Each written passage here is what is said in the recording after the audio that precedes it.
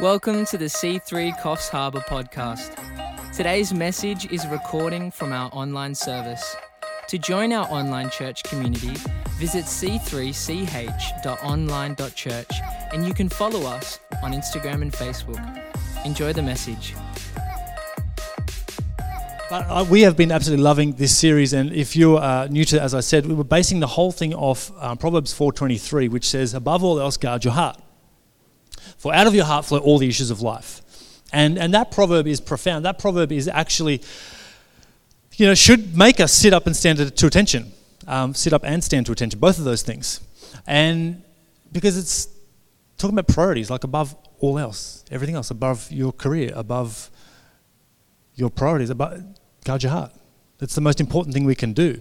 Because from our heart, everything flows. What we allow in our eyes, our ears, and into our heart ultimately will outflow into every area of our life. So this book has been really helpful for us to practically put some disciplines in our life that will help us keep our hearts guarded so that good stuff comes in, so that ultimately good stuff flows out. That we are called to not just be Christians that sit on seats on a Sunday, we are called to be disciples, followers of Jesus Christ that will go into all the worlds and make more disciples. And that's how the thing works, that disciples change the world. They always have, they always will. So we've looked at a bunch of different things through meditation, prayer, fasting, study, living simply, solitude, submission, service, confession. And so it's been, like I said last week on the online service, it's been like a doctor's checkup, just checking different areas. How are you going with meditation? How are you going with living simply? How are you going with fasting? Is that something you just do if the church calls a church-wide fast, or do you have regular intervals of the discipline of fasting in your world? How do you go with studying the Word?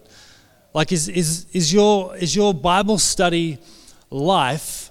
You wake up and you open the YouVersion app, and whatever the verse of the day is, there's your Bible study for the day. And you read that, you feel good, and you go. Or do you get into the why, the how, the context of study? And I think we get one life, and I would love for us to use that life the best we possibly can to be disciples of Jesus Christ and watch the world change around us.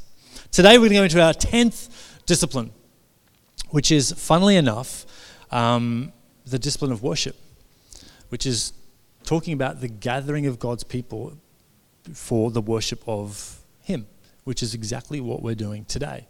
And that is just coincidence. That hasn't been weirdly orchestrated or anything like that. This is just how the dice is rolled, where today we're talking about worship, gathering together, and we haven't been together for so long. And so we're going to dive in. And there's going to be some interesting stuff come out of this chapter. And so be prepared to have an open heart, ready to receive, be prepared to be challenged. I know I was challenged in this. So when we think of worship, we can think of really nice, fluffy things, but Richard Foster really holds a mirror to some of our intentions. So it's going to be good.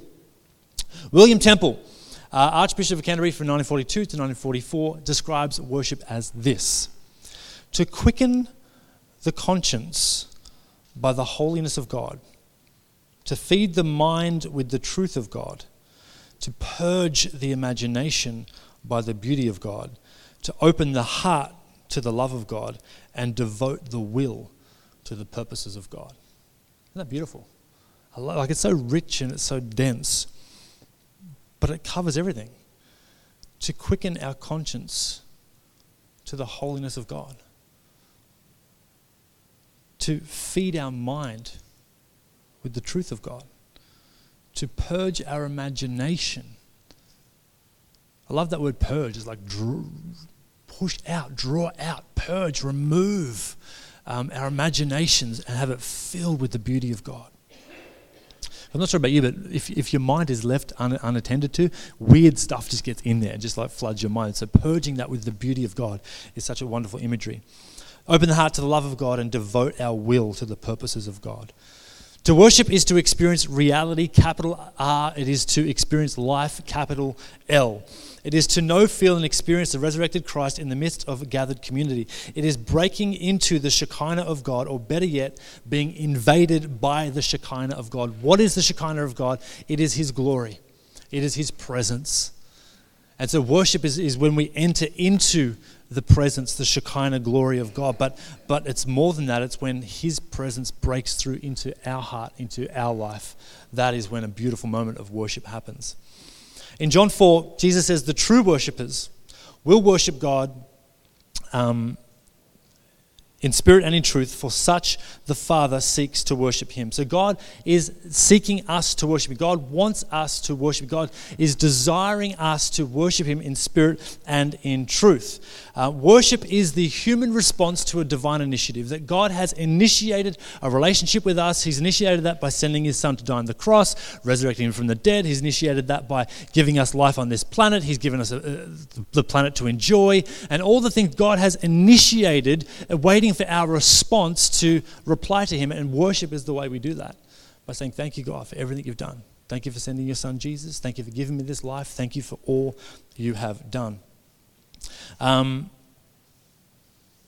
Forms and rituals don't produce worship, nor does the disuse of forms and rituals.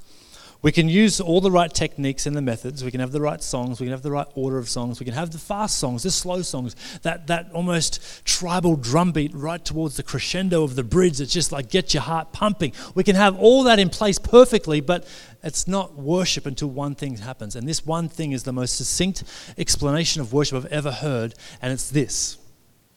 When spirit, capital S, touches spirit, lowercase s. That's worship. When spirit touches spirit, when heaven and earth collide, when our heart meets with God's heart, that's worship. And we can do all these songs, have all these moments, and it's great, but if that collision doesn't happen, then it's not worship. And we can take all those things away, and anyway, we'll go into that later. Singing, praying, praising, all may lead to worship, but worship is more than any of those. As a result, we need not be overly concerned with the question of what is the correct way to worship. In the New Testament, it doesn't describe anywhere how we should worship. It doesn't give us a formula of which form to use, what song to use, what ritual to follow. It doesn't give us any of that. It just commands us to worship. And I remember a bunch of years ago, I had a guy come to me for about 5 years ago and said, Justin, I think you need to really have a look at the songs you're singing in church. I was like, really? Why is that? Are they biblically incorrect? Are we singing, heresy? He's like, oh, no. It's just, I don't think they're right for the presence of God. I'm like, okay, cool, explain. He said, well, listen, when I was at Bible college, we were in this meeting, and it was in the 70s, and we sang this song, and we started singing it, and the presence of God fell. I'm like, this is awesome. And then I kept singing the song, and I laid down in the presence, and it was all good, and I woke up, still singing the song, and looked and watched, and it was 4 hours had passed. It was just this beautiful moment in the presence. So I reckon if we scrap all these fancy new songs you're singing, we go back to singing those songs, the presence of God's going to fall in this place. I was like, no, I don't think that's how it works. I think you might be caught up on the forms and the rituals and the methods rather than the actual desire to have spirit touch spirit. I said, because it's not about the form, it's not about the method, it's not about which song, it's about are we positioned in a place of expectation to receive the presence of God. Because it's not like God's holding back his presence. God is freely waiting to give his presence to us. It's are we leaning in to receive and have our heart collide with his, have that spirit touch spirit moment. And I said this thing to him, this is just fell into my spirit like this divine word, and I'm not going to take any credit for it, I'm just going to all glory to God, but I call it the number 9 method, I think I call it, or the number 9 rule. And I said to this guy, what 2 numbers make 9? And he said, 5 and 4. I said, does that make 6 and 3 wrong? No. What about 7 and 2? What, 8 and 1? All those formulas get the same result, which is 9. And 9 is what we're going for, right? 9 is worship. 9 is spirit touching spirit. So don't tell me that 7 and 2 is the only way to do it, or 5 and 4. And that's why I love the body of Christ. It's so diverse, it's so unique. There are so many expressions of how we have liturgy and how church services are run. And like Anna said, over 2,000 years of church history, it is such a diverse beast. But the end result's always the same. We're always going for spirit touching spirit, worshiping God together, whether we get it through old psalms and hymns, whether we get it through contemporary Hillsong style worship, whether we get it through just a couple of people on an acoustic guitar. All that stuff is secondary. What is primary is spirit touching spirit. The number 9 rule. I just think that was just important for me to remember. Object of our worship. So he breaks in this chapter, he breaks into 4 different parts. The first part is object of our worship. Jesus says in Matthew 4:10, you shall worship the Lord your God and him only shall you serve. God's made it clear his hatred for idolatries by placing at the very start of the Ten Commandments, the first commandment, which is this: you shall have no other gods before me, Exodus 20 verse 3. God hates idolatry. He demands that he should be worshipped and we should have no other gods before him. He is the one, the true, the holy. He is the way, the truth, the life. And here's a good definition of idolatry, in case you're wondering. 2 words: disordered love. That's idolatry. When what we love and desire, have affection for, is out of order. And if God's not at the top of that list, then anything above him is an idol. I was talking this week to somebody who loves football and loves the sport, and they think about it all the time, and you know, got really bummed this week when the Blues lost State of Origin and was really disappointed, and emotionally had a response of anger and bitterness. And then felt in that moment God say, hold on a minute, look at how passionate you're getting about this sport. I don't see that same passion about me. And so he said he had this moment that God really quickened his spirit, arrested his attention, and he had to sort of say, look, God, I'm sorry, but I've maybe let my love of football get above my love and desire for you. And I wonder how many of us have got other things in our life that we tolerate or we allow, that we actually, if God was to take a stock take of our life and he goes, actually, those 5 things you put way more time, effort, energy and enthusiasm into than me, I reckon there's a bit of disordered love here, which by definition is idolatry. So I think worship, when we understand that God desires us to worship him, have no other gods before him, worship is one way where we make that really clear.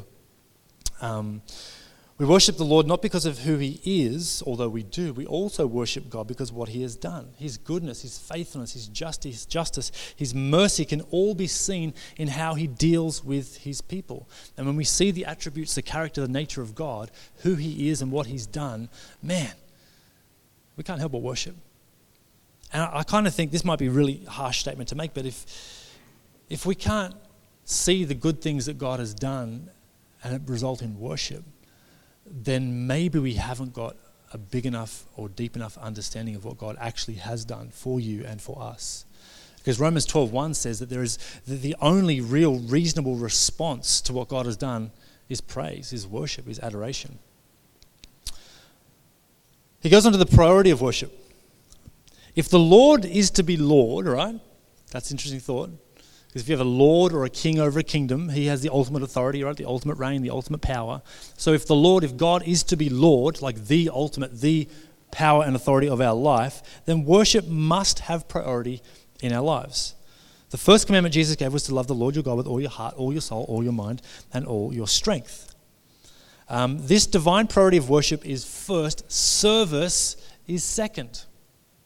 Worship is first, service is second. Service as a substitute for worship is idolatry, which is disordered love. And we've seen that in small doses all over the world with COVID. That people's faith has been shaken when they've had the gathering taken away from them. And at the gathering they serve, they do, they're here, they're amongst it, it's all good. But that in and of itself is not what it will take to sustain you as a disciple. An intimate daily relationship with God where spirit touches spirit and we follow in the footsteps of Jesus, that's what will sustain us. And so when we take the Sunday gathering out, what is left? What remains? Can we be sustained by a relationship with Jesus in the meantime?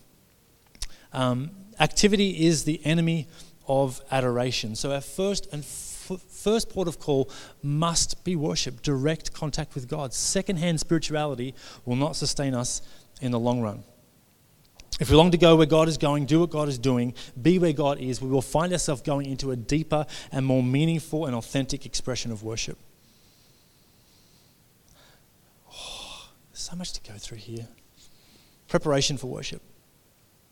When you read scriptures, which you should, you'll find that there's such an expectancy of people to encounter the presence of God when they gathered. When Moses entered the tabernacle, he expected to encounter God, that God would be there, that this is God's house. The disciples in the upper room, they expected the Holy Spirit to fall and the presence of God to fill that space. And they weren't surprised when the building shook. They were there to encounter the presence of God. How many of us come on a Sunday with that expectation? A holy expectation that the presence of God is going to be here, not just for you, but for us collectively to encounter the presence of God. Do we actually anticipate that? See, we see there's a generation emerging where